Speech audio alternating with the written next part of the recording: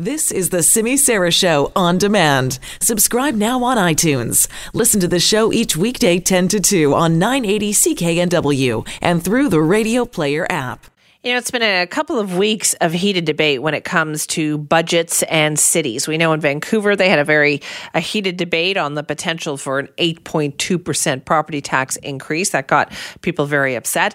And in Surrey, it was a similar case, but almost the opposite of the situation there. A relatively low increase. I think it was in the neighborhood of between 2 and 3%. But the downside to that being no new police officers, no new firefighters, and that has put kind of a squeeze on the protective services in that city and raising lots of concerns about whether people are being adequately protected. And then comes this story from Surrey councillor Doug Elford. He says that he was recently the victim of crime. His home in Newton was broken into while he, his wife, and their son were asleep in the home. He says it happened a few weeks ago, woke up at about 4 a.m., heard a noise, thought it was his son, but when he got to the top of the stairs, actually saw a burglar run out the front door. Now that would be incredibly frightening for anybody to see, right? He says nothing was taken, but then he says last week they struck again, this time taking Christmas decorations from outside. And now you might think that when you have that happen, somebody would go, well, we need more police officers. Instead, Doug Elford says this just reinforces his belief that what they need is a civic police force. We're going to talk more about this now with the help of Global News senior reporter Janet Brown. Hi, Janet.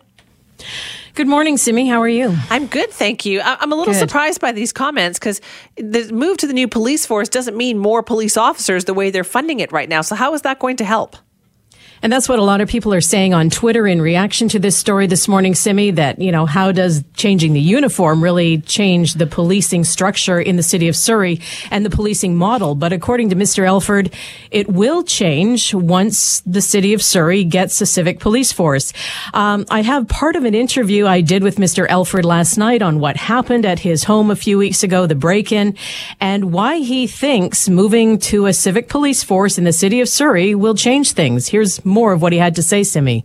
It happened earlier this fall. I was awakened by some noise about 4 o'clock in the morning downstairs in my house, and I thought it was one of my sons. So I shouted out to him, "What are you doing?" Because he was making a lot of noise. And all of a sudden I heard a bunch of footsteps and my front door opened, and by the time I got down the stairs, they were gone. So I had a burglar in my house.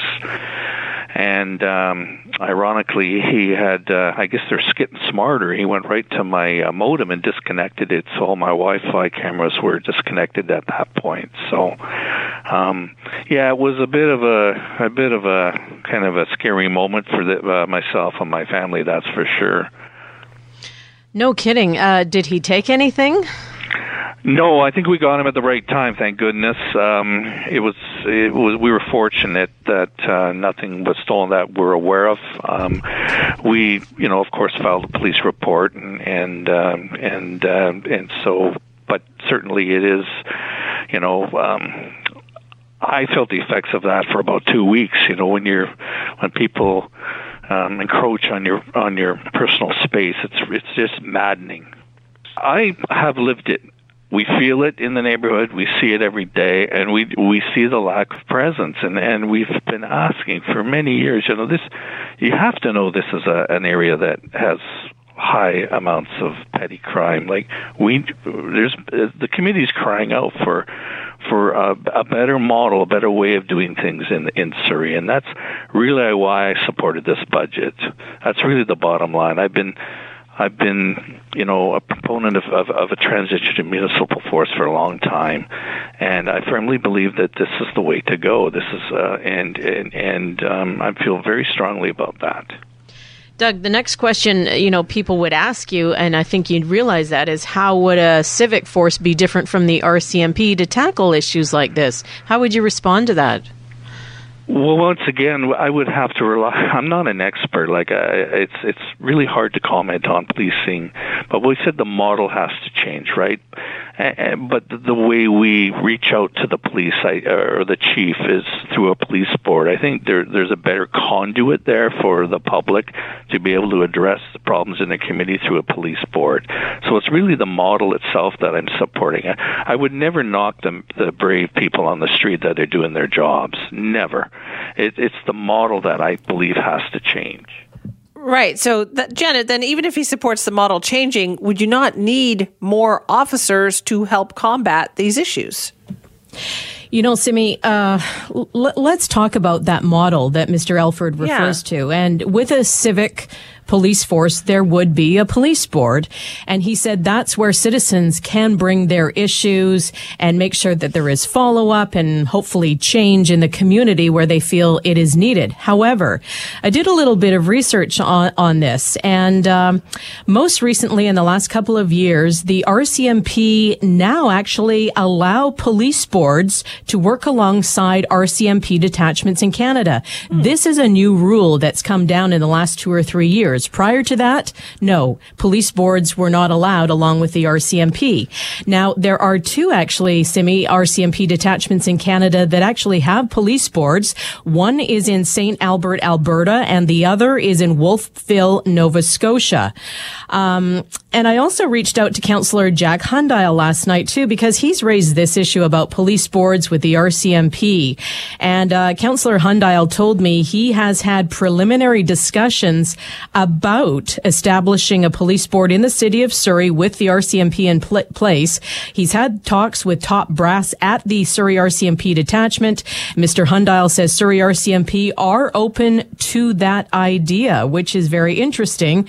But, it's really not gained a whole lot of traction so far, that idea and that concept that is now allowed in the RCMP. Right. And there's lots of concerns, I understand, about the level of policing that Surrey has right now, isn't there?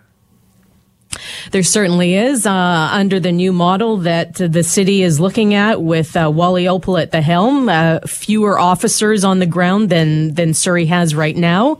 And right now, Surrey RCMP has 853 members. Just over 50 of that number are assigned to other teams. So Surrey RCMP is operating with top-end 700 officers, maybe between 780 and 800 officers right now approximately. And, give and take, there's people on leave, mat leave, long-term leave, disability, etc.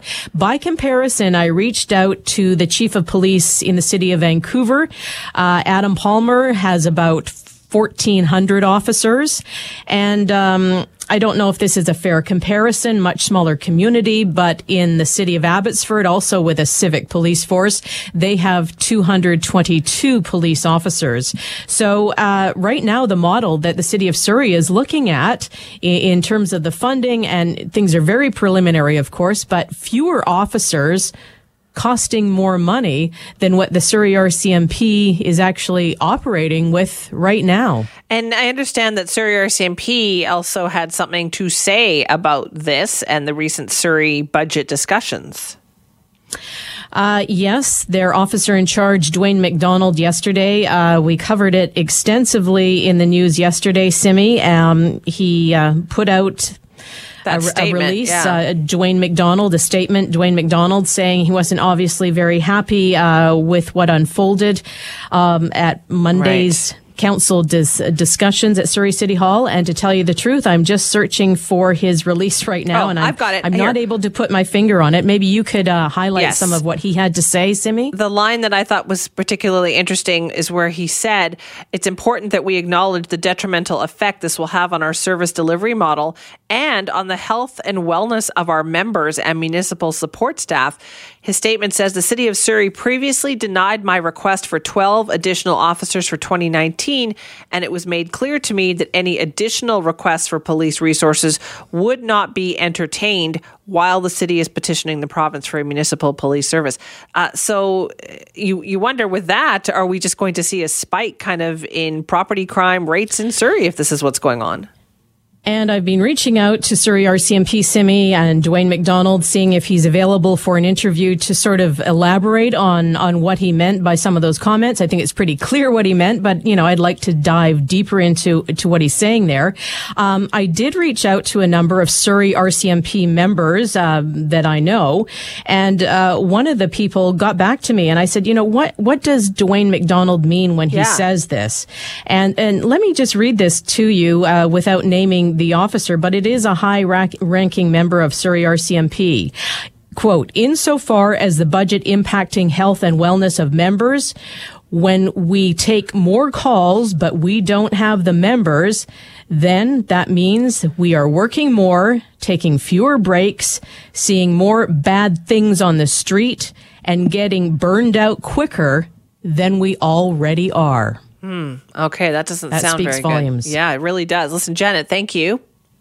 My pleasure, Simi. That is Global News senior reporter Janet Brown bringing us up to date on the Surrey policing situation. Even Surrey Councillor Doug Elford, who has voted for the police transition, who voted for the budget with no new police officers, says that he had a recent break-in at his home, and he thinks that moving to the civic police force is going to be helpful, even though, as we've been pointing out, that doesn't mean there's going to be a whole bunch of new officers to help out with situations like this.